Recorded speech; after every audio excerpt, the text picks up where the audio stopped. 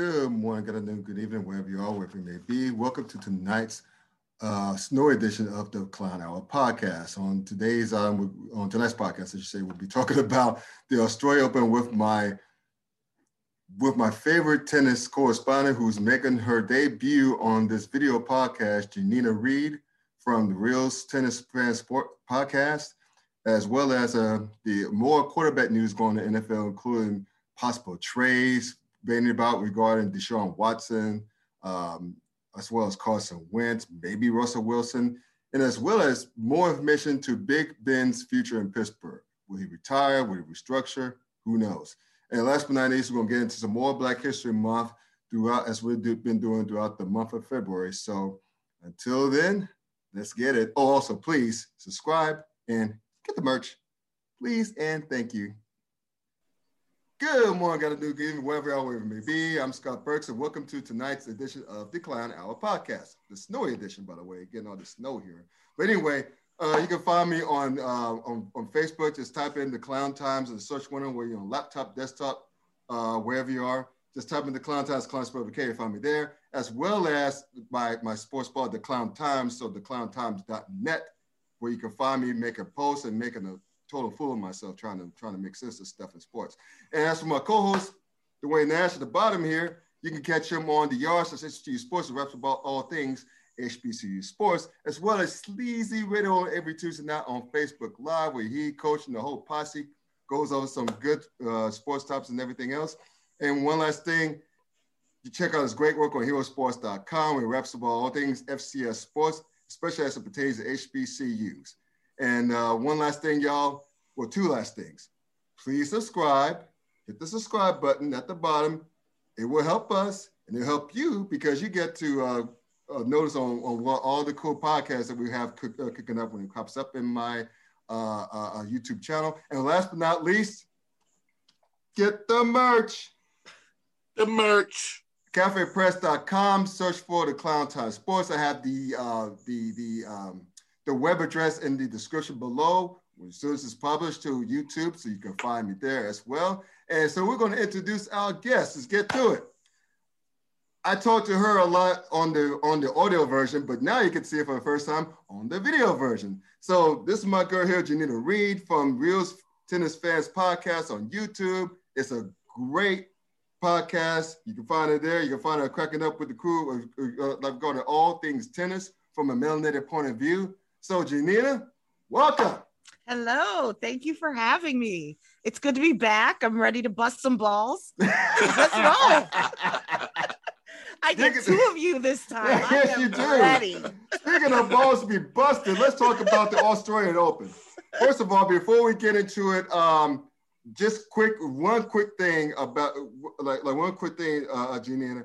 Tell the viewers about your journey into covering tennis, and just tell us how you got started with the podcast right quick and what led you to this point before we get into it. So I started watching tennis when I was a little girl, grew up really poor, didn't have cable TV. And every summer Wimbledon was on and it was the only channel that I could get. So I watched it. And I got to grow up with Serena and Venus, and I taught myself the game and the scoring. I remember thinking, like, love, what is love? What's all this love talk? And I grew up watching it.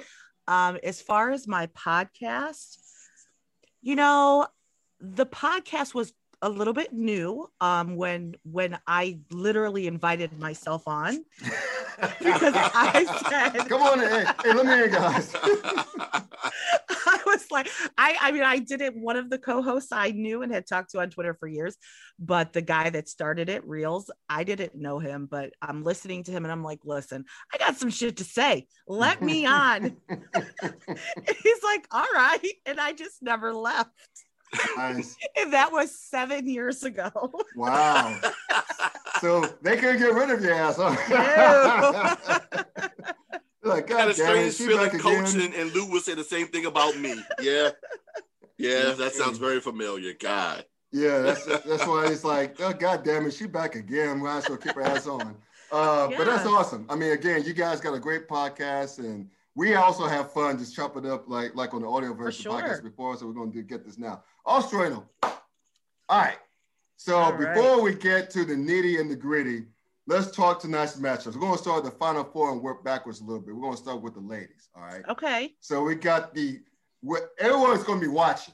No one's going to give a two damns about the second matchup. It's like the undercard. So we're going to get to the main event. Naomi Osaka, Serena Williams. GOAT versus superstar, maybe a rising, the next big thing in tennis. We all know that people know that Serena Williams is Osaka's idol. She said it many times, Naomi has, and Naomi has gotten the better of her recently. So coming to tonight's match, Janina, what should we look for? So we need to look for nerves, first of all. Mm-hmm. The head-to-head is 2-1 Osaka. Okay. Two of those matches have been full of controversy. Right. And it seems like when they play, there's clearly some kind of trigger with Serena, especially. I think we need to look for both of them to come out strong. Serena right now looks better than we have seen her look in years. This bodysuit that she's wearing, she's like, I am fit as fuck. Look at me. And she looks good. Her arms are like just, wow. We haven't seen these arms on Serena in about 5 years. She's almost 40 and looks great. Yeah, she looks amazing. Osaka is playing really well. She's been challenged a little bit. I think if I don't know what's going to happen. We want to look for strong serving from both of them, pay close attention to who wins the second serve points. That's what wins matches in tennis. It's who wins the most second serve points. They both have phenomenal serves. So whereas that may carry them through their service games, it's not if they were playing anyone else other than each other, that would be a huge factor. But if they're both serving well, it's not going to be that big of a deal. I think there's just going to be a lot of nerves, and who's going to keep this moment under control. Serena wants this. Serena wants this much more than Osaka wants it, I'm sure. She wants to get this Margaret Court bullshit off her back. I want to see her do it.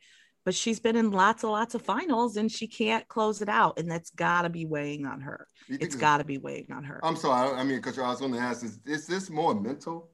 It's totally mental. Yeah. It is totally mental. However, Naomi Osaka is an amazing player. She's got 3 Grand Slams under her belt. She's got the confidence of having beat Serena twice in finals. So, it's going to be interesting. I really think it's going to be about who controls their emotions better tonight. I hope it's Serena. I want it to be Serena. Osaka has time. She has so much time. We are watching Serena come to the end of her career. I don't want to see her continue to get to finals, even though this isn't a final, it feels like one. I don't want to see her continue to get there and not be able to close the deal. So it's going to be about the emotions tonight. Is it fair to say that the winner of tonight's, and we totally disrespected the other matchup, right? Just disregarding I promise we'll get to that. I promise we'll mention that. But before you even say it, yes, the winner of this match is the winner of the tournament. Unless we get a nervous Serena in that damn final again. Well, speaking of the other semifinal, I might as well bring it up. 2 surprises. Muchova, I'm gonna butcher their last name. So Muchova and Brady, one American, 22nd seed Brady, the 25th seed Muchova. I mean, they took interesting journeys to get there, to get to this point, right? I mean, so Carolina Muchova, we can call her that, so that you feel good about it. She's a Czech player.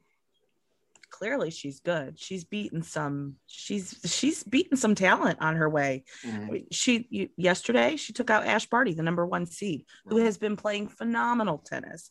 She's taken out the number 6 seed, Karolina Pliskova, who was, in the talk for title contention. Number 18, Elise Mertens, who's been playing really good, solid tennis. So yeah, I mean, she's not had an easy path to get to this semifinal. I won't be surprised if she wins. Jennifer Brady is a feisty little American. I don't know if she's going to be able to handle the moment. Again, it's going to be a lot of nerves because this is both new for them. So, who's going to come out on top? I kind of feel like it might be Mukova. She is just playing fearless, solid tennis. But, I don't think the winner comes out of that side. Not even close. If it's Osaka, for sure, but. Right. I was thinking, I was going to say, Brady, she's pretty young, isn't she? Yeah, she's young. She's just out of college, just maybe still in college. Oh, okay. I don't follow the American women too closely because they tend to be all MAGA bitches, and I'm not on that train. Can you care to elaborate on that, por favor? I know about Coco Vandeweghe, but please elaborate. I mean, it is what it is, right? Mm-hmm. I don't know what it is with white American tennis players. They are so far up someone's ass, and I just can't be bothered with them. So I don't want to go ahead and guess that it's because they come from a particular economic bracket, and if you're in that economic bracket, stereotypically you're of a particular party politically, and if that's the case, for those that pick party over politics or policy, I can see why that's the case. It's sad though, but it is sad. Well, she is a good young talent, but I'm not that interested. Well, we both say that. What's his name? John Isner. We always talk about John Isner, Dwayne, because he's from Greensboro. He grew up not too far from where I grew up. And we always say that because we mentioned the whole right wing stuff. He sticks it to my craw the most because he was one of the ones who was very vocal when Kaepernick took a knee. He's vocal about everything that he shouldn't be vocal about. Yeah. He's the person that you really should say shut up and dribble to, because nobody wants just no. Shut the fuck up, John. He hadn't won shit, so there you go. I mean, he didn't show up in Australia. Oh, really? I don't really know why, but he didn't. Oh, well, go figure that. Well, not that he would have won shit. He's not missed. There you go. I love the savagery. So let's go back to Serena for a minute. You mentioned Margaret Court, and for many people out there, hardcore tennis fans know who Margaret Court is, but it's a kind of controversial, if you will, because I'm 47, so I remember when Steffi Graf was chasing the record before, and as well as if you go back to Martina Navratilova, sure, and everybody else. I mean, we talked about the open era, right? As well as the 60s or some shit like that, the open era taking place. So people tend to measure against that. It seems like more so now with Serena than with Steffi Graf, if I'm remembering correctly. I didn't recall hearing much about Margaret Court when Steffi Graf was chasing. Of course not. Not the young, innocent, white German woman. Stop it. Stop being so silly, Scott. Well, Janina, you basically answered the question that I was going to ask. Because I find it weird when, the conversation about GOATs come up in sports, and everyone talks about Mike and his 6 rings, and Mike, of course, only has 6 in comparison to a lot of other NBA players and a lot of other NBA greats that have as many, if not more, than Michael. But there seems to be this huge pressure on Serena to top that record. And I was going to ask, from your perspective, because, I know, of course, you can't speak from Serena's, why is that the case? Well, let's be very clear that tennis doesn't love Serena or Venus. Yeah. Right. Period. They showed up on the tennis scene playing a different brand of tennis and kicking everybody's asses. They're not loved. They're good and they're Black and they're women, right? So you didn't hear about Margaret Court because there's nothing to talk about. Her career isn't really that phenomenal. The truth is she won 11 billion Australian Opens when nobody was going to Australia to play. The Australian Open has been a Grand Slam for a long time, but players used to skip it regularly. So the competition was very, very weak because people just didn't want to make that trip. So she racked up all these titles. So when Steffi Graf got her 18 or whatever it was, you know, she's a white woman. So she did the damn thing. You couldn't deny her dominance. But when Serena passed up Steffi, you know, we got to raise the bar. We can't let her truly be the leader, this Black woman in a white racist sport. So that's why you hear about Margaret Court. Nobody gives a fuck about homophobic, crazy right-wing Christian lady Margaret Court. I honestly can't believe they still have a court named after her, because this woman is, she's out there. She is really, really out there. So wait a minute, court? Is that what you're telling me? It's court? It's Margaret Court Arena. Oh, okay, good. At least it's Margaret Court Arena. Like, Margaret Not Court.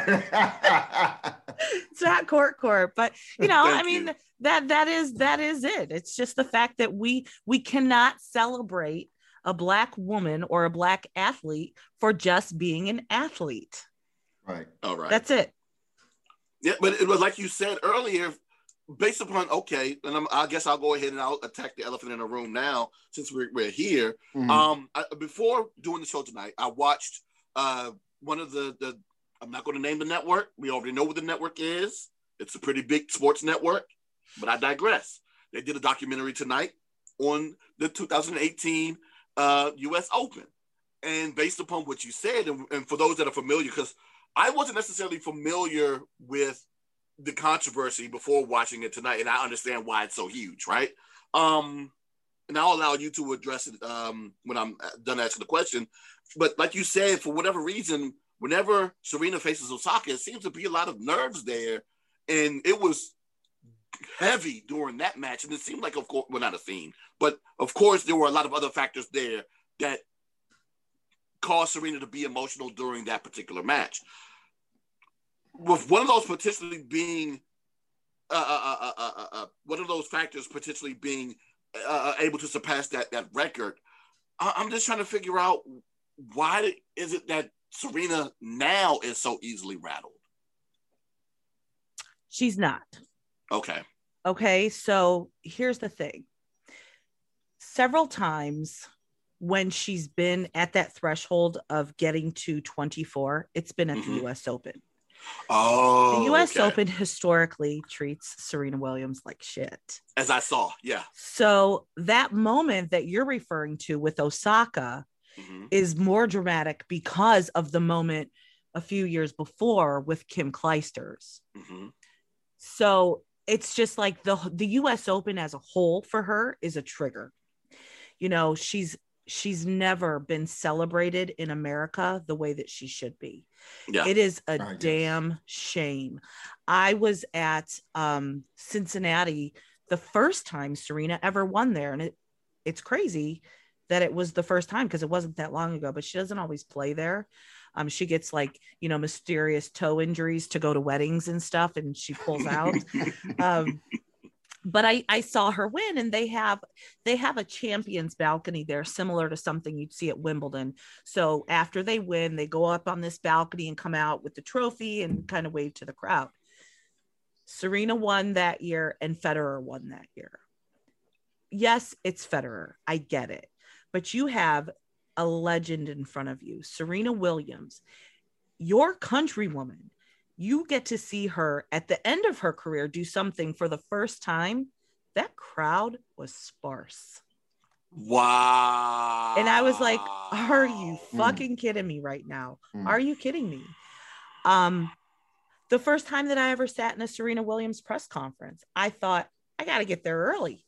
There's not going to be any seats. Crickets. Not a lot of people there. People are afraid to talk to her. I mean, it is wild how she is treated. She has 7 Australian Open titles, I believe. They love her there. They treat her like the queen that she is in Australia. She does not get that love in America. So back to your point, Dwayne, you know, it's a lot to do with Osaka in the history of shitty things that have happened while they've played, but it really has more to do with historically just crap treatment of her at the US Open. Yeah, and they most definitely addressed it there in the documentary. And you're right. That entire situation from 2004 to 2008, I think it was 2009, and then again in 2014, and then of course for it to happen again in 2018. I mean, I don't care what anybody ever says. I don't give a fuck if Roger Federer has a foot fault on an important point. It's not getting called. It's not. But I would say this though, the way that documentary went, it made it a situation where both sides, they tried to make both sides look dirty on that. But at the same time, tried to clean up both sides as well. So I walked away still impartial based upon what I saw. Because I'm like, okay, I can see both sides on why it went down. But at the same time, I saw how both sides could have done a better job of controlling themselves. But you know what's even more jacked up about that whole situation was the fines that were involved. There were fines involved? Oh, yeah, Dwayne. So, oh my God. Let me give you some perspective here. Oh my God. Serena was fined over $80,000 when it was all said and done for that. I'm going to shove this fucking ball down your throat comment. Okay. That is the highest fine that any player at that time, and maybe still today, has ever received, ever.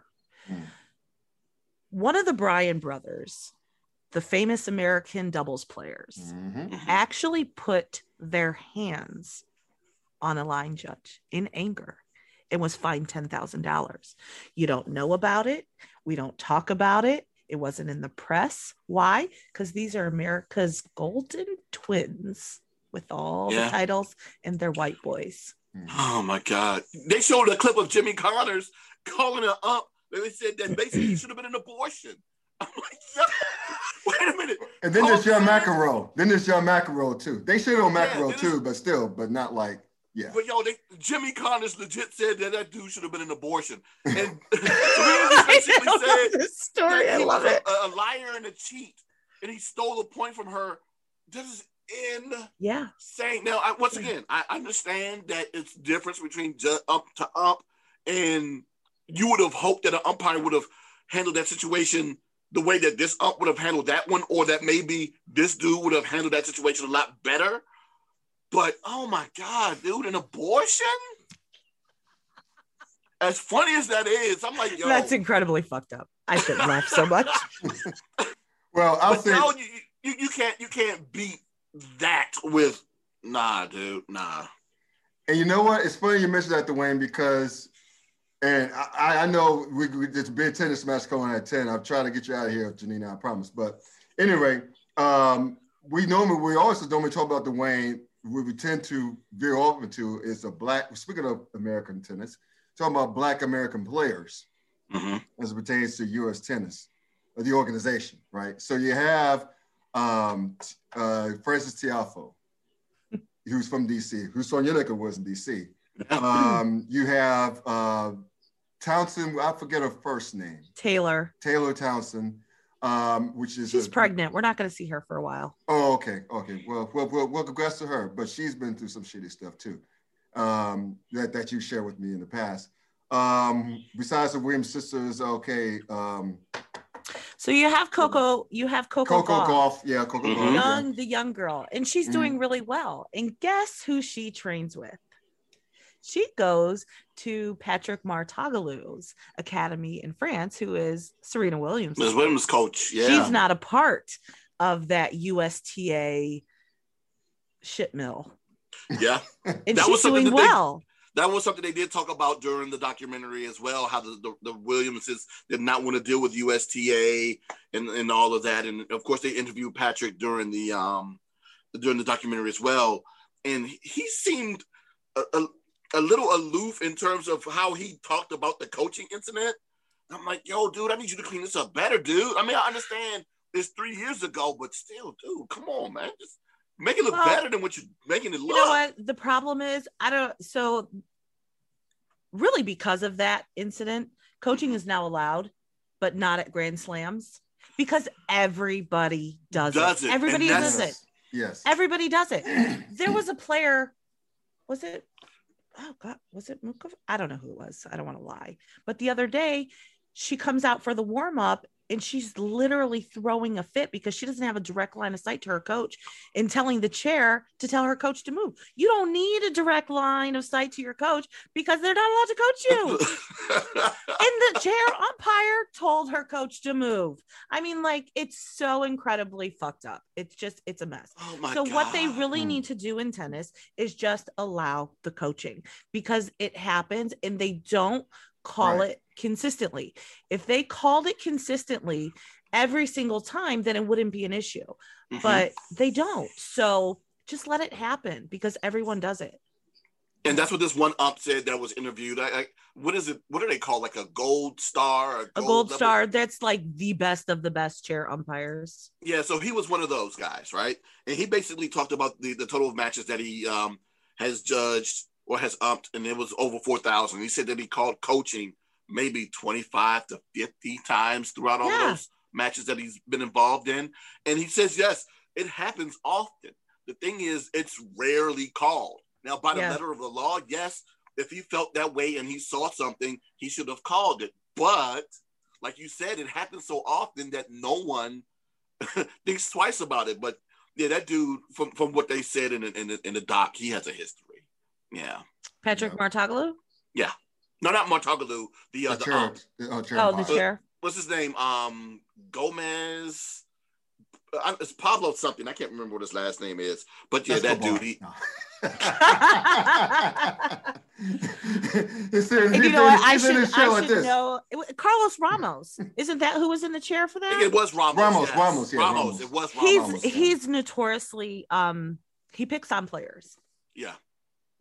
We'll leave it at that. They pointed that out. Yeah. They did point that out. He finds players and he picks on them. He definitely does. I mean, he's a small, demure man. I'm just saying. Napoleon complex, maybe? Maybe he wanted to be a tennis player and he couldn't succeed. So actually, they said he wanted to be a soccer player and didn't succeed. Oh, we've got plenty of little soccer players. He should have worked harder. Well, I was thinking he should have worked harder, right? And yeah, he stumbled his way onto tennis. But yeah, what are you gonna do to me? He gonna come to DC? I thought that very seriously, but I digress. It is what it is. Well, right quick. I bring up the black tech players, and I'm glad we had this discussion. Having this discussion is because it seems like we see a theme, an obvious theme. But the point is this: I think Coco is going to be a star. Hell, she might even be a superstar where it's said is done. I mean, she's only 16 years old and gets some love. I mean, you see a lot of these famous black tennis players, these stars, American stars. You would think that, and Janina, you and I talk about this all the time. I mean, you would think that USTA has learned their lesson with the Williams sisters, as far as shunning them, if you will, because they're self-taught. And to your point earlier, they played a different brand style tennis that's never been seen. They're from the hood, crushing a rich ass sport, So they're not embraced, obviously. So I say all to say this: when will USTA? I'm banging on the table. You haven't seen me, but when will USTA fully embrace the young black stars in terms of nurturing them? Not. And because the Williams sisters, they're legendary.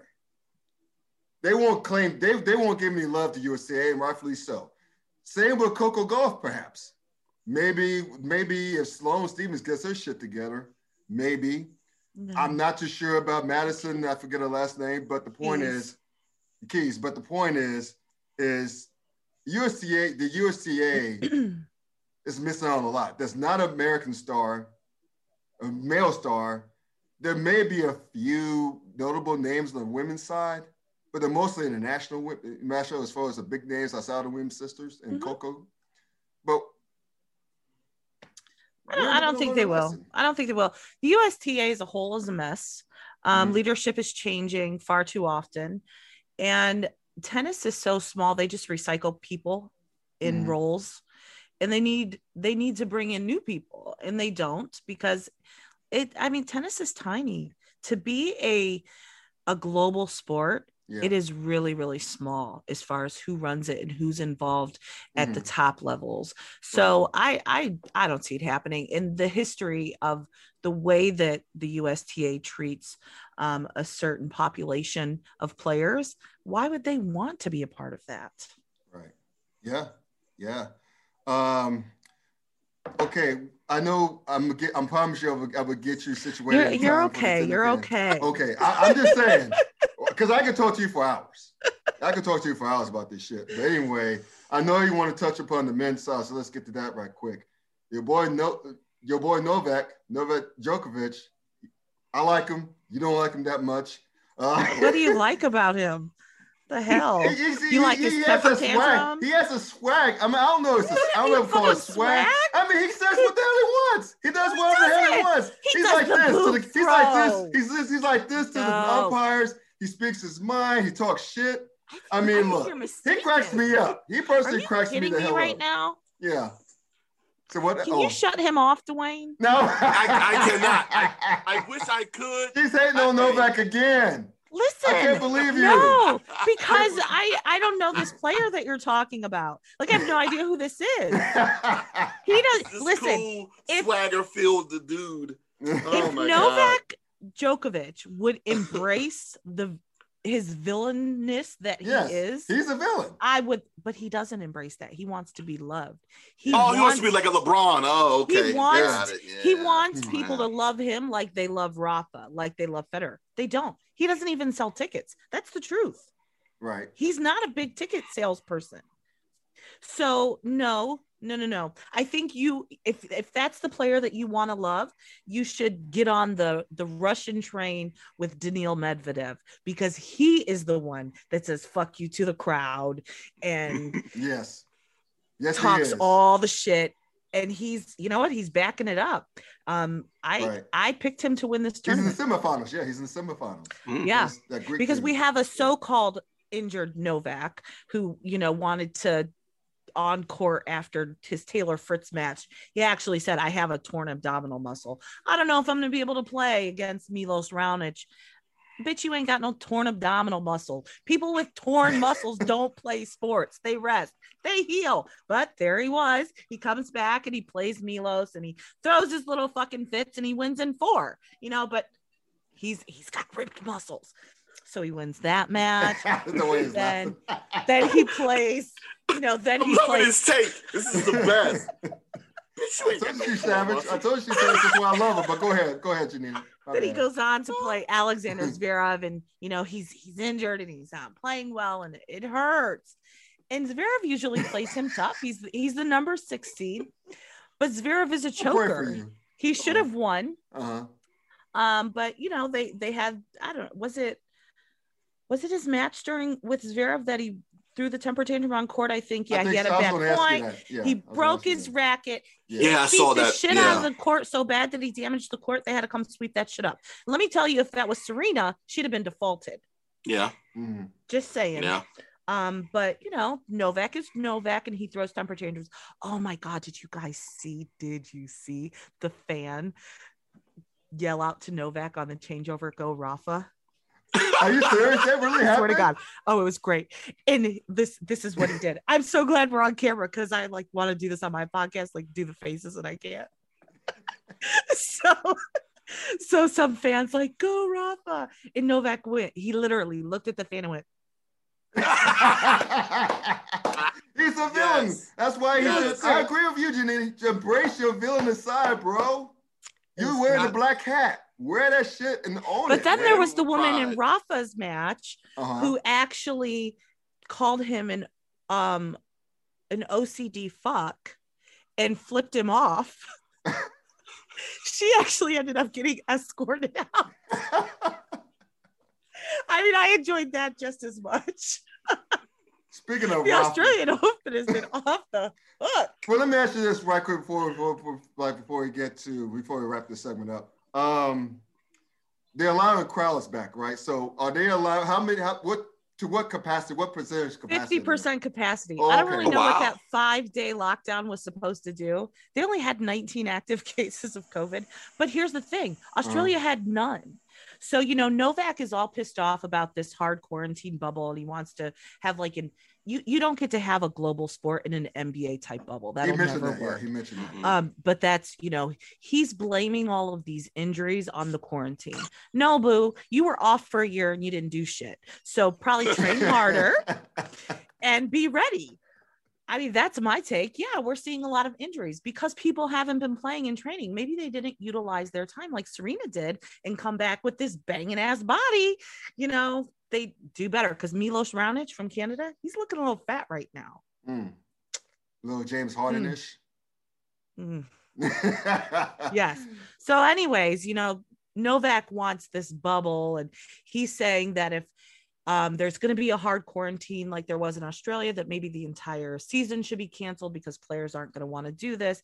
And I'm just like, Novak, shut up. Just shut up. This is the man who at the beginning of a COVID had the Adria Tour where they traveled from country to country to country in the Serbia area, and all these players got COVID, including him. But they did no social distancing. They did nothing. But Australia has honestly managed to pretty much eradicate COVID because the people there wear masks and listen and do what they're told. And, like the lockdown was real. There was no fast food open. There was no delivery. They didn't do things like we do here in America. And so it worked. And they're healthy. So they had this 5-day lockdown, and they're going to allow fans back again starting tonight. The lockdown was over midnight last night. That's cool. And it's a 50% capacity. And I don't know if that's total like everywhere or if that's 50% on one stadium. And they didn't explain that very well, but it should be good for Serena and Osaka. It should be nice and electric and fun. Yes, that'd be cool. That would be very because cool. I was getting really tired of the fake applause. They were doing that. Oh, really? Oh, they were doing like they did in the NBA and NFL. The recorded crowd noise, manufactured crowd noise. The game so bad, so bad. Let's close this segment. I should say out on this because we were remiss. I didn't bring up your other favorite player, my guy, Rafael Nadal. Oh, please, let's talk about Rafa. Coming from 2 sets ahead, snatching defeat from the jaws of victory. Coming from ahead. Did you see it? Yes, it was sad. It was very sad. How are you up two games to none, and just blow the other 3 games? I mean, didn't you know that the third set in the tiebreak, right? Got his ass kicked in the 4th set, and then ran out of gas in the final set. I was so. He didn't run out of gas. Let's be clear. Rafa doesn't run out of gas. Rafa is a machine.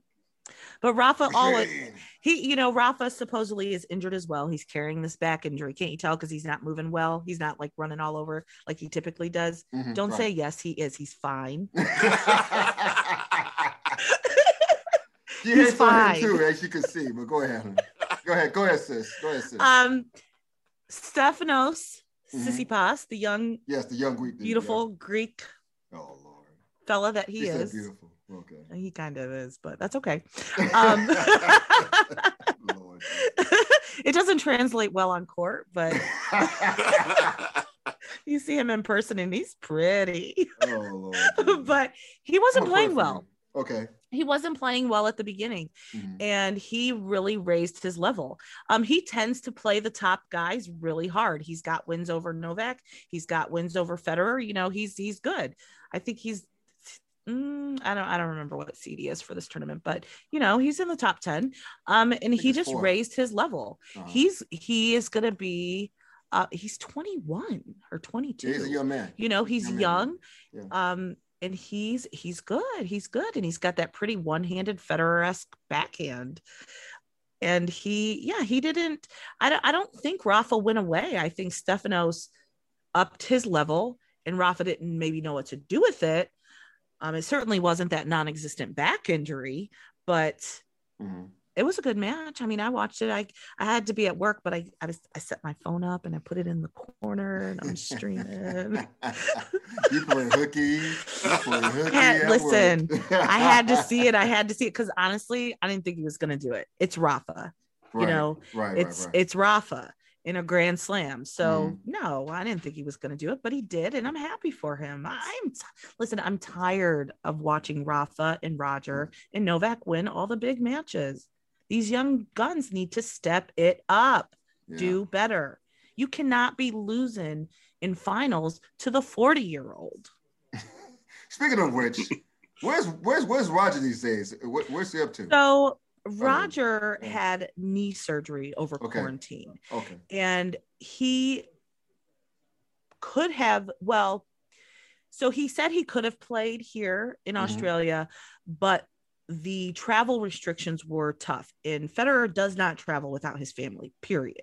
Sure. So that wasn't going to be a possibility, the wife and the 2 sets of twins and everybody else. So that was kind of like, yeah, no, not going. But then he said later that he isn't coming back until he feels 100% he will not play a match.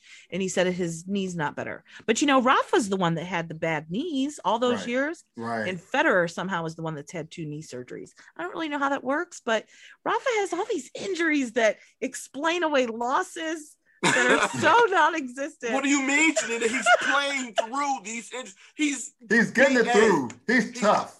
No, He's yes, tough. that warrior tough narrative guy. never dies, does Yeah. it? Never. Oh my God. And it goes from sport to sport I see, and hey, it makes tough guys out of everybody. Yeah. Well, did you see Venus Williams? She got injured early in her match. Yeah. She toughed it out. She did not retire because she doesn't do that.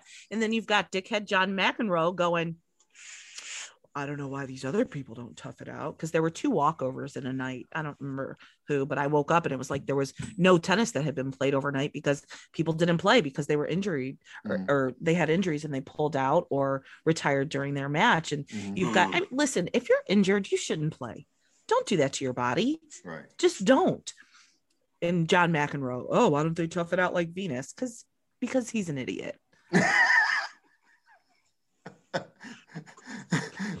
Come serve your ass like John McEnroe.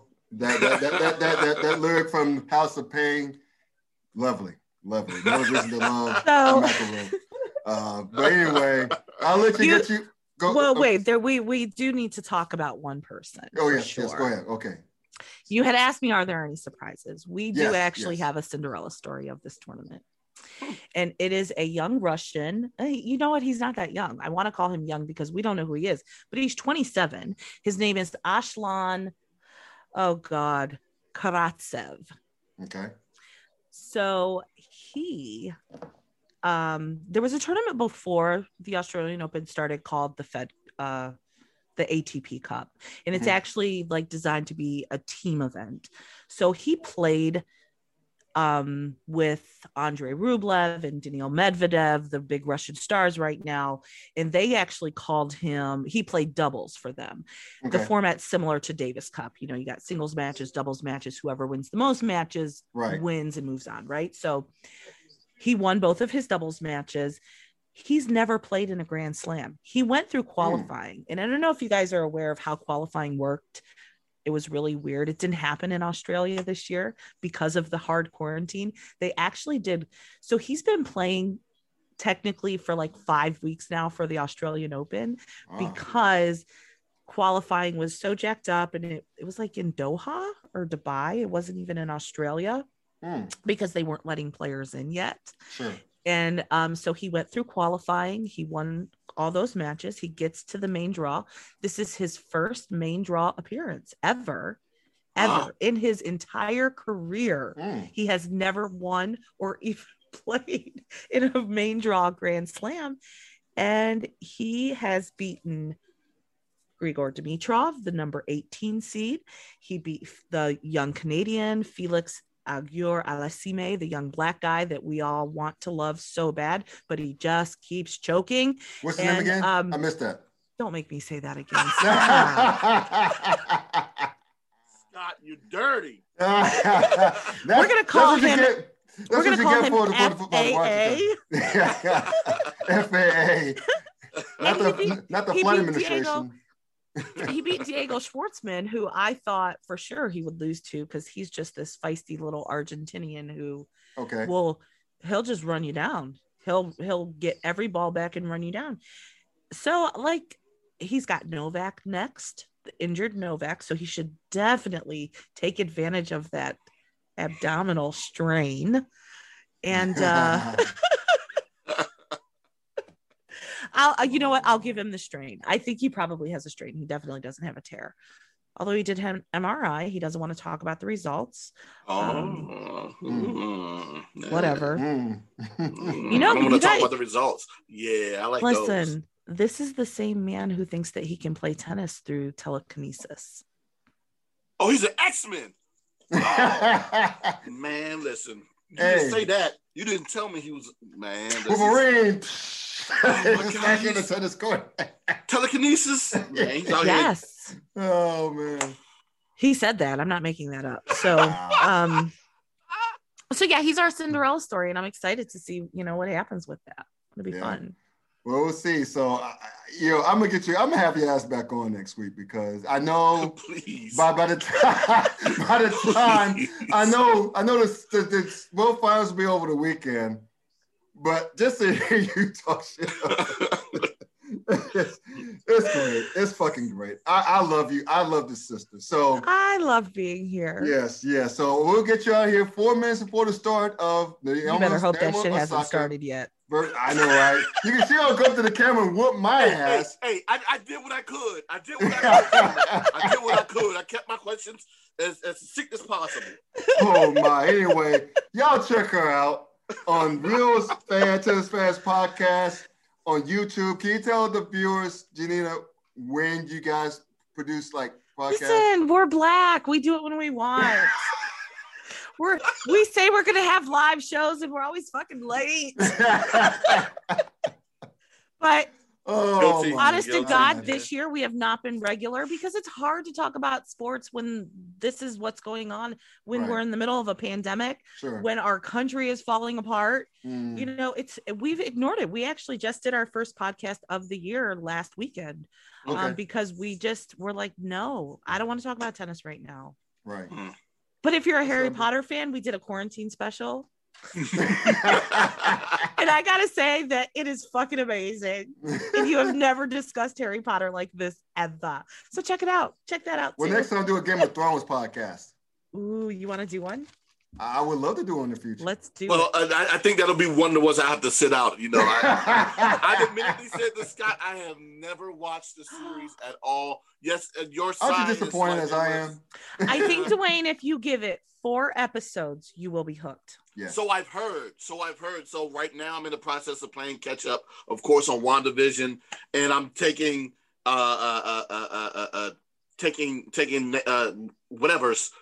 advice, whatever, on what I should watch next. And I'll go ahead. I guess I'll crank that out.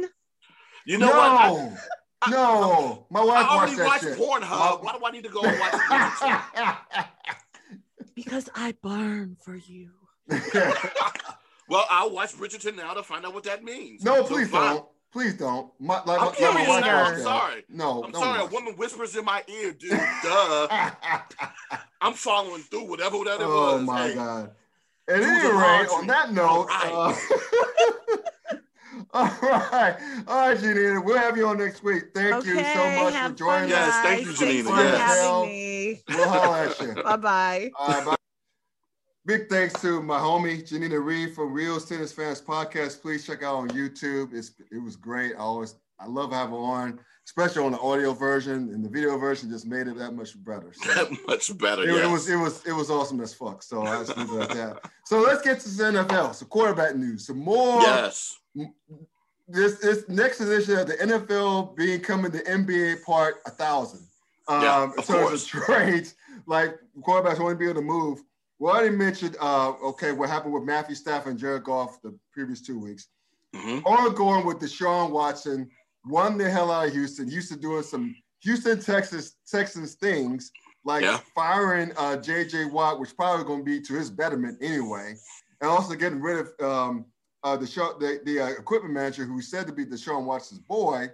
Yeah. Why are you going to keep antagonizing? Just might as well trade him. So meanwhile, you got this latest rumor that the Carolina Panthers are making a push for him. They want to trade not only 3 first rounders for him, but they also will be willing to part with Christian McCaffrey, which I don't know about that. Especially, they don't want to be bereft of offensive weapons, and I don't think Deshaun wants that. I think he has no trade clause for that specific reason. So, what do you think about that trade? That trade rumor, if you will. I don't know how true it is. Maybe they're just trying to drive up the price for Deshaun Watson. But well, either way, and it would have been interesting to have Rashad here this week, the Carolina Panther fan, to talk about this. But I just found it interesting that Carolina is starting to become this front runner in this situation. Yeah. And like you said, I heard about the draft picks. I heard Christian McCaffrey's name was attached to it. I also heard that Brian Burns, the young defensive end's name, was potentially attached to it as well. I don't like that. Very serious. I don't like that. I don't think it's going to be all 5. Right. That would be insane, right? Yeah, I don't like to do that.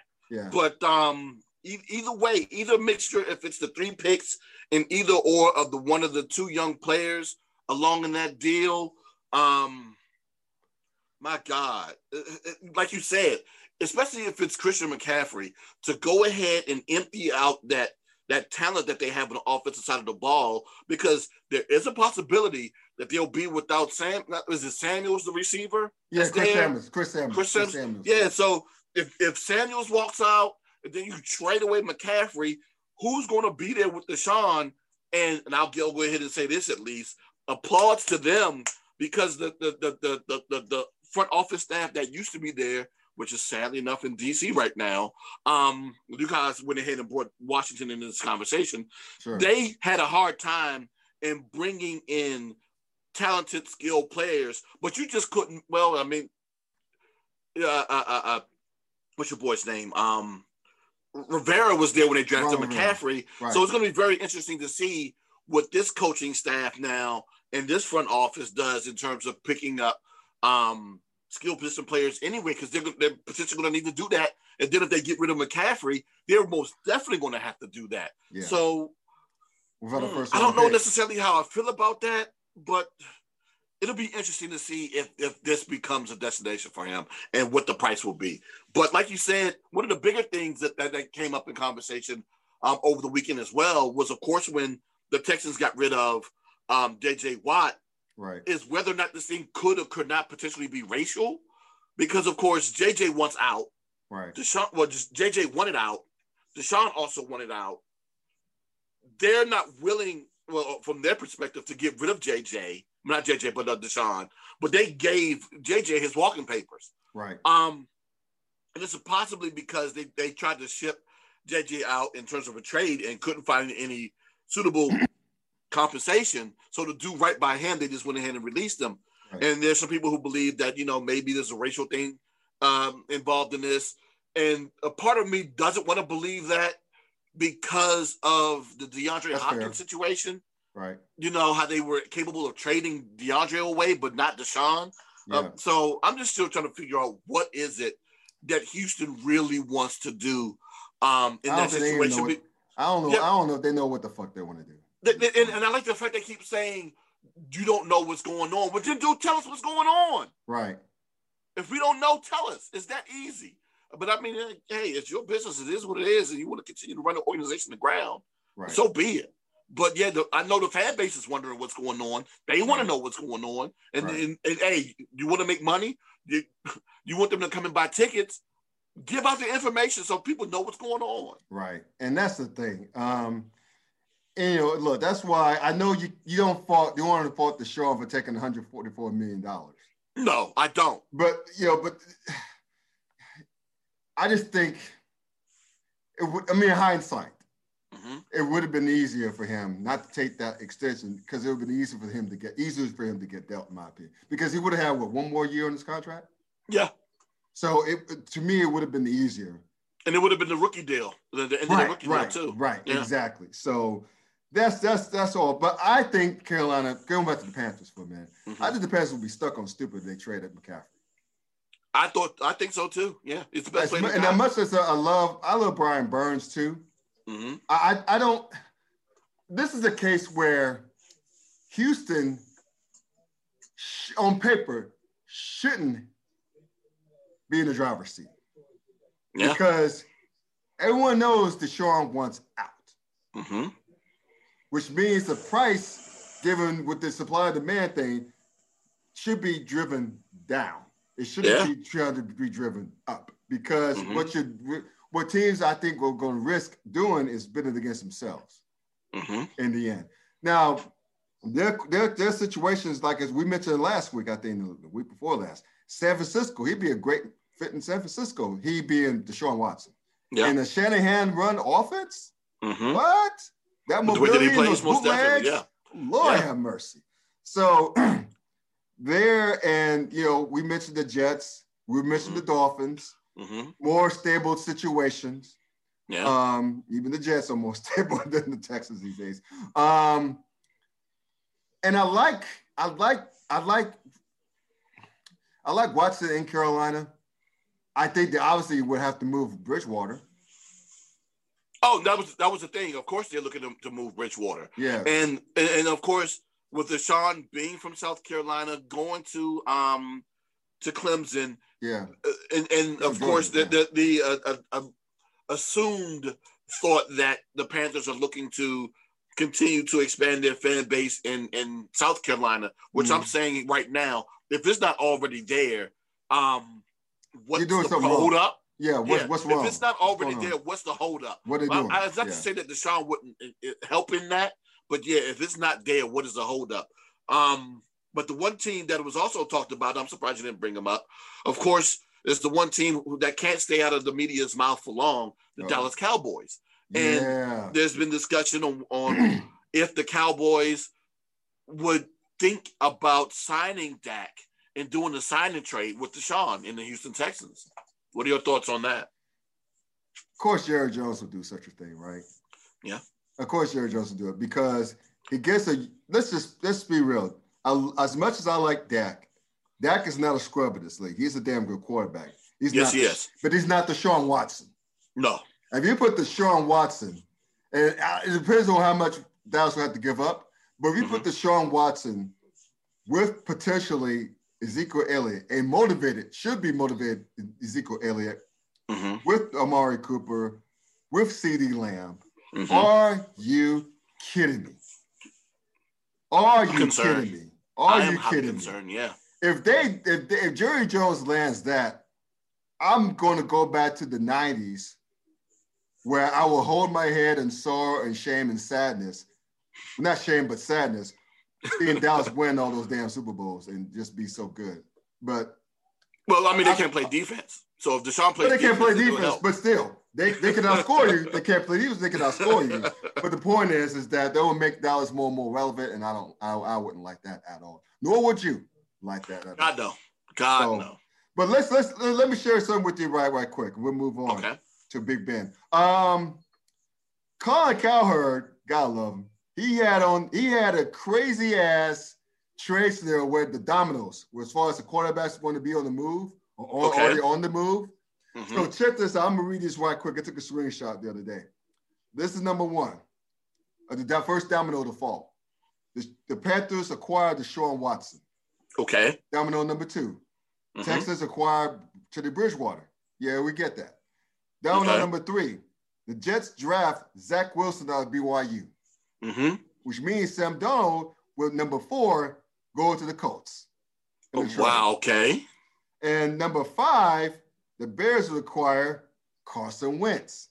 Okay. This Carson Wentz, since the Colts will have their quarterback, and Carson Wentz, that's a destination in Indianapolis where those will go. He'll be in Chicago with the other places. Now, check this out. Number 6, the Patriots, they've been interested in him, but they will acquire Marcus Mariota. There's been rumors about them going there. And number 7, this is an eyebrow raiser. The Falcons will draft Justin Fields, which means potentially Matt Ryan would be on the move, or maybe have Justin Fields sit behind him a year, which I think he will, which would make sense because Matt Ryan's still playing at a high level. He's just old at this point. Number 8, the Texans, even though they have Teddy Bridgewater, they'll draft Trey Lance out of North Dakota State. Okay. Which is interesting. Number 9. But how would they get that done? Oh, because they will get that first round pick. Yeah, they get Carolina's first round pick, which is in the top 10, I think. Top 10 pick. Top 15. Number 9, the Saints, and we said this before the previous 2 weeks, they will resign Jameis Winston. Yeah. Which would be a lot better than the other dude that they have, who's Tim Tebow light. And number 10, believe it or not, the 49ers will retain, since they didn't get Deshaun Watson, they have to retain Jimmy Garoppolo. And last but not least, since the hot room of Dallas didn't acquire Deshaun Watson, they will end up re-signing one Dak Prescott. So, as fun as that would be, if even half of those transactions were to take place, would be NBA-esque, because we said last week only this position, the quarterback position, would be NBA-esque in terms of players wanting out and being accommodated, because despite being in the middle of a deal or just signed an extension, because that's a glaring position. That's the most position in sports, most important position in sports. So they have. I'll say this: how many moves was that? That was 10? 11. 11? Yeah. I can see 5 of those happening, but it would be the more boring of those things, right? I can see Dak staying in Dallas. I can see Jimmy staying in San Fran. I can see Carson Wentz being traded and going to either Chicago or to Indianapolis. I don't know how I necessarily feel about Sam Darnold going to Indianapolis. I think that would have to be a situation where it's okay, we didn't get anyone else that we wanted, and he's available, and it doesn't cost us much to get him. I think that'll be the only way that Indianapolis does that, right? And oddly enough, he'll end up becoming like Mark Sanchez when he was in New York, where Sanchez was Sanchez-esque, and they had that great defense, and they had that pretty good running game, and they will continue to win games that way, right? God, what else? There were a couple of other moves that were there. The Jameis Winston staying in New Orleans, I can see that happening. And then there's probably another 1 or 2 there that I can perceive happening. So, yeah, I'm not shocked by a lot of those. It's a couple of those where I'm like, okay. Like, especially the Deshaun to Carolina. That's the one that I don't know if I necessarily see happening yet. But it is what it is. Yeah, either way, at least half those quarterbacks on Colin Cowherd's big board, if you will. Shout out to Mel Kiper Jr. I think a lot of those are going to happen, or be on in terms of being on the move. A lot of those quarterbacks are going to be on the move. So this is fun, unprecedented times that we're seeing, man. But it's going to be interesting. It's going to be. Let's put it this way: if any of those quarterbacks do not move before the draft, it ain't happening. They're going to stay put. It's going to have to be before the draft, because you should figure that almost all those quarterbacks' movement would be predicated on draft picks.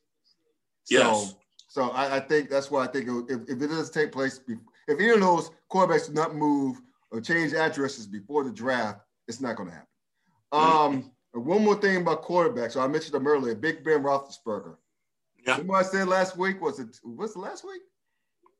Yeah. When I gave my thoughts on why as a Steelers fan would hope that my Steelers were ripped off the Band-Aid. The general manager, Kevin Colbert, was pretty lukewarm about his return, his Big Ben's return. He told reporters, this is what he said. This is a quote. Quote, as we sit here today, Ben is a member of the Pittsburgh Steelers. Today, as of today. That tells you, nah. But here's more. He reiterated that to us, that he wants to continue to play. And we told him, quite frankly, we have to look at his current situation. Ben's current cap number, some adjustment would have to be made, end of quote. And then to piggyback, from team owner and CEO Rooney II, he said last month that his cap number, $41.2 million cap hit in 2021 for the 2021 season, is unattainable. That tells me I think Ben, out of two things going to have to happen. Either he has to restructure, or he's going to have to retire. The 1 to 2 R's is going to happen. And if he restructures, that means they're going to push money down the road on the future cap hits. And I don't think they're going to allow that to happen. So I'm going to come out and say that if he retires, he's going to get cut. And just take the 22, because because out of the 41 million, 22 will stay on the cap, from what I understand, if he gets cut, because he's doing $19 million roster bonus. Okay. Mark. Next month, as a matter of fact. Mm. So that's why, either way, he's not going to be a Pittsburgh Steeler in 2021. Wow. That's why, that's from reading what both the owner and the GM just said. Remember the GM's his words, as of today. Yeah. You know what? That sounds very LA Rams-esque. Exactly. About Jared Goff. That's what it said about Jared Goff. As of today. Yes. Yeah. As of today. Yeah. So I think this is it. I think they're realizing that their current team, if they were to run it back, they won't be as good as Cleveland. They won't be as good as Baltimore. They're not beating the Kansas City Chiefs. They're not beating the Indianapolis Colts. They're not beating the Buffalo Bills. Again, Buffalo kicked their ass the last 2 years. Yeah. They're probably not going to beat Miami. I think we probably won't beat Tennessee. And I think we're playing the AFC West this year. So basically, not only that we're going to lose to the Chiefs, we probably won't beat the Chargers. And depending on what happens in Las Vegas, they may give us a run for our money. So, and also one more thing, and I said this last week.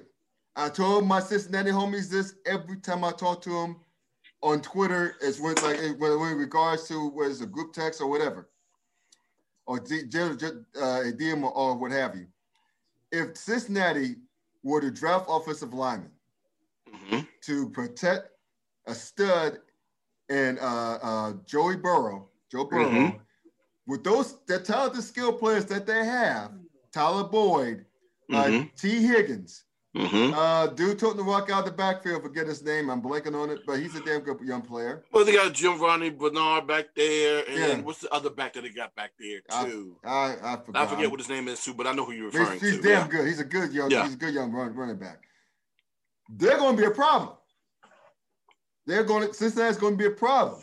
So, and not only are you looking up at Baltimore and Cleveland, I can't believe I said it out loud about Cleveland, but potentially Cincinnati is going to knock them out of the 3 spot. So they're figuring, in Pittsburgh, they're figuring, well, shit, let's just rip the Band-Aid off anyway, take that albatross of a cap hit, reduce it, and use that to improve the other aspects of the team. Use that to maybe re-sign or restructure Joe Hayden's contract, Steven Nelson's contract, maybe try to re-sign one of the young nickelbacks. Not Cam Sutton, I'm thinking about the other guy. And also, use the compensatory picks to improve the offensive line and draft the offensive lineman, draft the running back in the second round, maybe. Trevor Baker out of Oklahoma State. Preferably Travis Etienne is the dream, but if he falls that far, if he falls that far in the first round, I say grab him. But this is a deep offensive line draft. So that's why I think, because we already got a defense.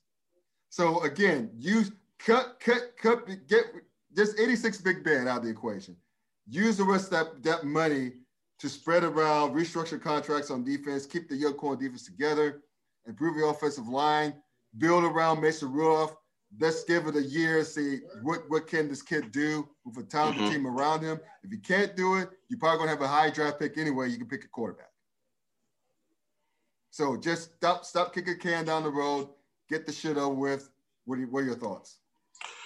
This is the same team. Man, I love the sky is falling attitude that you Steelers fans have. I swear, man. It never ends. You don't know that the sky is falling until the sky fall on your head, man. I'm telling you, man. Look at all the knots on my head, dude. Look at the knots. Look at the knots, man. The knots. That's funny. I'll say this. This is the same team that won, 11, 12 straight? Right. Last year, this past season. First 11 games. Yep. 11-0. Yep. Yeah, you're welcome. But the two biggest issues, the three biggest issues really are, of course, working on that O-line again, especially with the retirement of Pouncey. Yeah. Getting a running back there because they became extremely one-dimensional, especially after week 7 or 8. Right. And then trying to figure out the Ben Roethlisberger situation, right? And of course, you can go ahead and re-sign the other guys that you feel as though that you need on the roster too. But those are the biggest three in my eyes. I still feel as though that Ben could probably play for another year. The thing is that he's going to have to restructure that contract and make it friendly. Big time. But the way that the front office is starting to sound, I don't know if they're necessarily fans of this. And it seems like they might end up heading in that direction. Now, it's going to be very interesting to see what type of battle is going to be for the quarterback spot between Mason Rudolph and one Dwayne Haskins. It's going to be very interesting, especially if Dwayne is going to be in a situation where he has the O-line in front of him and he has skilled players behind him to play, especially with the defense that to play too. But and also to have a QB coach that believes, in this dude. So if you can get those things with Dwayne right, that might be the thing that reinvigorates his career. But if it's between Dwayne and Mason, yes, they're going to have to get another guy in there. Even if it's I'll go ahead and say that he need to go ahead and bring another vet in there. I don't know who that's going to be and how they do it. Right. But once this QB carousel kind of situates itself, then they'll figure out from there who they need to go ahead and bring in to compete that way if they can't have Big Ben to stay. But yeah, that's the way I see it, man. They have to address those three issues. They have to. Otherwise, it's going to be Pittsburgh's at a crossroads, man. Yeah. A huge crossroads. It may be an end of an era, but it's a great era. Don't get me wrong, it's a great era. It's a damn good era. 3 Super Bowls, winning 2 of them. But it's all good things come to an end, and that's the way it is in sports. We're gonna cap this off with more Black history in sports. I'll say this. I've been saying this every week, but I'll say it again. Mm-hmm. This is when throughout Black History Month, as this series continues, we're gonna give you all listeners out there, the viewers out there, little known Black history moments in sports, whether it's firsts or moments. Mm-hmm. So again, not the ones that you already know, not the Hank Aaron's, not the Jackie Robinsons, not the Arthur Ashe even. We had a tennis correspondent earlier because a lot of people know who Arthur Ashe is. Mm-hmm.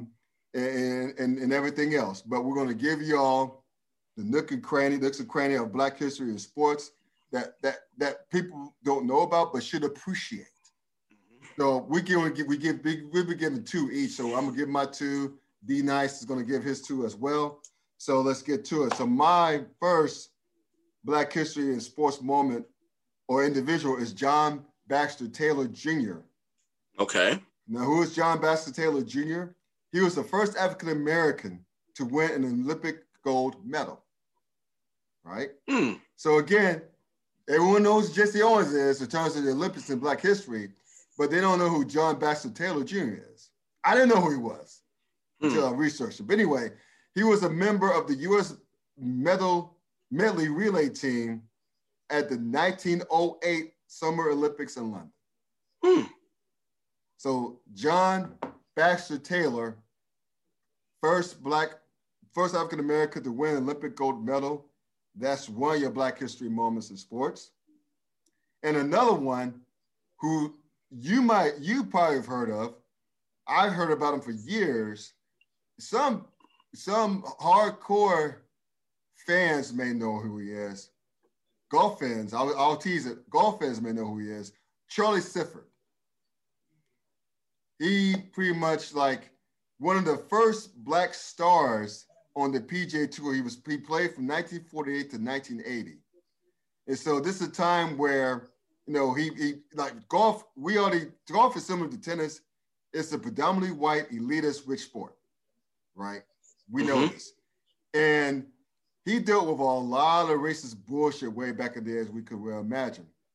But basically, he early in his career, Sifford could only compete in tournaments organized by fellow Black golfers, right? So he would compete in those, but eventually, when you compete against your fellow Black golfers, right? Fellow like-minded golfers, you want more. You like saying, hey, look, I'm just as good as I could compete in the PGA Tour. Mm-hmm. What am I waiting for? So what he did, he attempted to qualify for the 1952 Phoenix Open by using the invitation received from boxer Joe Louis. So basically, Joe Louis got him the hookup. But of course, while he was there, he being Sifford received death threats. Of course. So he continued to play, and he eventually joined the PGA Tour in 1961. So he went on to play in 422 tournaments with 51 top 10 finishes. Wow. 51, which included wins at the 1967 Greater Hartford Open and the 1969 Los Angeles Open. Once again, Charlie Sifford, the first Black star golfer on the PGA Tour, again with 51 top 10 finishes in his career. That is dope right there. Yes. I'm gonna cheat a little bit. Okay. It's not necessarily facts I'm gonna give. I just want to pay homage, the tip of the cap to HBCU athletics. Yes. From an aspect in which we don't necessarily talk about a lot. We always talk about the general revenue, the revenue generating sports like football and basketball. We very little pay homage to those sports that exist, and to sports that a lot of people don't know necessarily that exist. Of course, HBCUs not only have football and basketball, they also have volleyball, tennis, bowling, where 2 HBCUs have actually won national championships in the past 10 years. Actually, I'm gonna go ahead and say 15 years. Maryland Eastern Shore has won 2 titles, one in 2008, one in 2011. North Carolina A&T, alma mater, won one in 2014. Other sports that people don't necessarily know that exist on HBCU campuses, the Lone program of swimming and diving at Howard University. Unfortunately, North Carolina A&T also had a program up until a couple of years ago, and I understand why they decided to remove it. But for Howard to have the lone HBCU swimming program in the country is dynamic, and they're still going strong. Of course, the golf programs and Howard, oddly enough, just had their program reinvigorated thanks to contributions from one Steph Curry, who's a huge golf enthusiast. Men's lacrosse, that started to become a huge thing back in 2014, if memory serves me correct, because Hampton introduced lacrosse to their sporting program that year, along with other institutions like Morehouse that has a lacrosse club, Florida A&M has a lacrosse club, I know that. UDC has a lacrosse team, Howard's Women has lacrosse as well. So there's several HBCUs out there that have lacrosse. Another sport that you wouldn't know necessarily that Delaware State, I think, also has lacrosse too. So speaking of Delaware State, they also have equestrian team up there at Del State. Yes. So, they have their equestrian team. Hampton has sailing there in Hampton. What other sports? And then, of course, Florida A&M has a wrestling club there. So shout out to all of those revenue generating sports out there in the HBCU landscape, and also for the ones that are no longer in existence. At one point in time, A&T used to have a boxing team in the late 50s, mid 60s. Yeah. I thought that was pretty dope to see that too. So, like I said before, man, a tip of the hat to all of those HBCU sports that don't. Oh, and tennis. I did bring up tennis, but I want to go ahead and put some shine on Xavier out of Louisiana. The NAIA program, one of the most winningest programs on the NAIA level.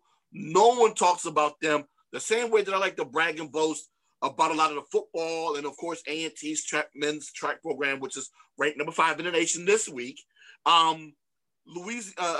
Xavier out of Louisiana, they have one of the most dominant tennis programs, men's and women's, on the NAIA level in the nation. So big ups to them, because they rarely get any talk about. But yeah, every time I turn around, they beating up on somebody, and they're always nationally ranked on that level. So shout out to all of those programs. And of course, happy birthday to one Michael Jeffrey Jordan, the 4th best player in NBA history. Thank you. But my boys try to troll me and a buddy of mine, another buddy out of mine from college, that we're not Jordan believers. We don't drink the Kool-Aid like my boy does, who tried to troll us. I'm like, Magic Johnson, Kareem Abdul-Jabbar were like a word about the GOAT conversation. Yeah. I don't have a word about that. Yeah. But my other boy, Jeremy, that's his name, he was like, Well, happy birthday to the 5th best player of all time in Sky. So I love it. I am all for trolling in reverse. So props to him. So let's kick off the random shit segment. I got a contribution to the random shit segment. Right? Okay. To the random shit segment of the show. Props to the San Diego Padres are managing to keep Fernando Tatis Jr. on a steal of a deal. Oh, really? 14 years, $340 million. Now, people look at the figure, the total figure, $340 million. That's a lot of money, which it is. Yeah. But it's 14 years. So if you divide 14 into 340, you get $23, $24 million. Oh, they did that with a mask and glove. Yeah. With a ski mask on. Yeah. My God. They kept a superstar, a young superstar in Tatis Jr., essentially for less than $25 million a year. Oh, my God. They got away with one. They did. And the Player Association are mad. The Player Association's mad. Superstars are mad because the teams are going to do, right? They're going to go, they're going, in every negotiation point, they're like, well, how good are you better than Fernando Tatis Jr.? You see what he got? You better than him? If he's like the best one of the up-and-coming players in the league, well, he's a superstar. He's averaging less than $25 million per year. I think Dwayne is frozen. You were so much in shock, your head is frozen. But what's frozen? Because it was weird because you were frozen for a moment, and I'm like, okay. But did you hear me talk? Did you hear me talk while I was frozen? I didn't hear you at all. Oh, wow. That's what made that weird. Yeah, so like you were frozen, and I'm like, okay, I can't hear what he's saying, and I don't know what to do. Yeah. Let me just stand right here for a moment. Yeah. You're in a staring position. The damn Wi-Fi, I tell you. But I did hear the part about Tatis and other players when they're looking for a new deal. Of course, they're going to be compared to Tatis and his contract. And most definitely, GMs do it all the time. Yeah, most definitely. Not scouts, but agents do it all the time. Hey, we're better than so and so. We deserve more money than so-and-so. Right. Or, hey, you're not better than so-and-so, so you deserve less money. And I can see how that's going to become a huge issue. But, yeah, you're right. The San Diego Padres did it ski mask way and stuck that dude up. I feel bad for him. And they're low-key looking good. They low-key have a good They are. They are. They turned it around last year and became extremely competitive and made it to the playoffs last year. Mm-hmm. But, if they can continue to get better, watch out. So what do you have any? That's my contribution to the random shit segment. Do you have anything else to add? Yeah, a couple of things real quick. Okay. Of course, HBCU football starts up this weekend with the SWAC. They kick off their season this year. I just find it very interesting that Alcorn State, who has opted out from this particular season due to COVID issues, it was announced today that the SWAC will penalize them by all of the games that they've decided to not play this year. They will count those as forfeits and will chalk those up as automatic wins for their opponents. So everybody in the SWAC already got a dub already. Damn. And to penalize them further, some of the games that they would have played on the road this year, I need to read the article more to find out exactly which ones they're going to be. But some of those games that they were supposed to play on the road this year, which would have in turn have been home games for them in the fall, are going to be road games. So that's just another way to penalize them. So all of this being done leads me to believe that the SWAC don't believe that Alcorn is not playing due to COVID reasons. Wow. Either that or the SWAC is just handling the situation extremely horribly because, talking with the MEAC and their commissioner, before teams decided to opt out, my question to him was, what would happen if teams started to opt out a little bit late due to COVID concerns? It's like, what are we supposed to do? They're concerned about COVID. There's nothing we can do. And I was like, okay, that's pretty big of them. SWAC thought differently, right? Mm-hmm. So with that said, big up to the Atlanta Braves because they will be doing what they have dubbed the Ralph Garr Bill Lucas HBCU Classic. And it's going to be a game. I forgot what the date is, but it's going to be a game between Grambling and Florida A&M this spring. Mm-hmm. And why those two teams and why this name? Bill Garr is an alum and great that used to play in at Grambling, and I think if memory serves me correctly, Garr used to play for the Atlanta Braves, and I'm thinking the same thing for Bill Lucas, who played at Florida A&M. Okay. So that's why this game is named after the two of them, and they would decide to go ahead and have a classic to have these two teams participate. This is the Braves? Now, this is the Braves doing this? This is the Braves organization that's doing this. That's awesome. So shout outs to them. Matter of fact, let me see, because I think I had the date right here in front of me real quick. If I can find it in 5, 4, 3.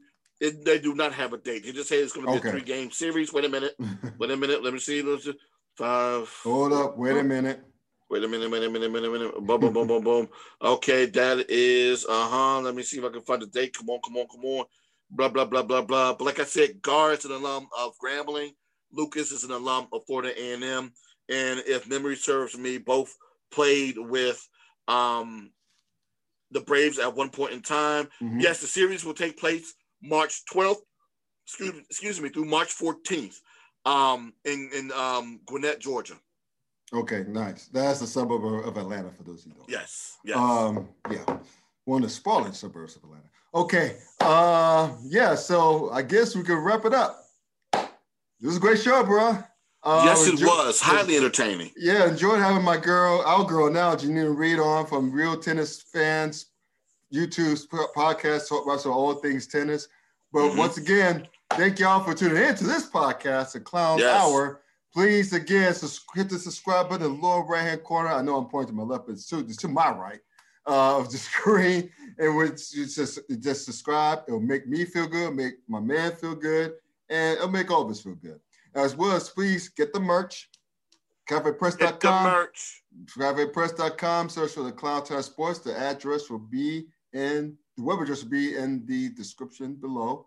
And please check out the Wayne Ash's good work on the yards at HCU Sports, who raps about all things HCU Sports, as well as Sleazy Reddit every Tuesday now on Facebook Live. Also, HeroSports.com, where you see more of his great work. We raps about all things FCS sports as pertains to HBCUs. So in the meantime, take care, guys. Stay safe throughout the snowstorm. Prayers out to Dallas and we're all of Texas hit by the snowstorm. All those people out of power and all those pipes bursting, people dying. Please be careful. Pray for these people and pray for everybody else in the country affected by this snowstorm passing through tonight here in Cincinnati as well. And then probably the East Coast too. It's coming our way tonight. Yes, sir. Yeah, there you go. So please stay safe. And also, speaking of staying safe, I know that people won't be traveling because of the snow, but if you have to go outside, and I know they have COVID vaccines out there, stay your ass at home. If you can't do that, wear a mask. Don't be a Karen. Wear a damn mask. Keep everyone safe, not only yourself, but others safe. Wash your hands when you get back to the crib. And one last thing, please take care of yourselves. Have a great weekend. Peace out.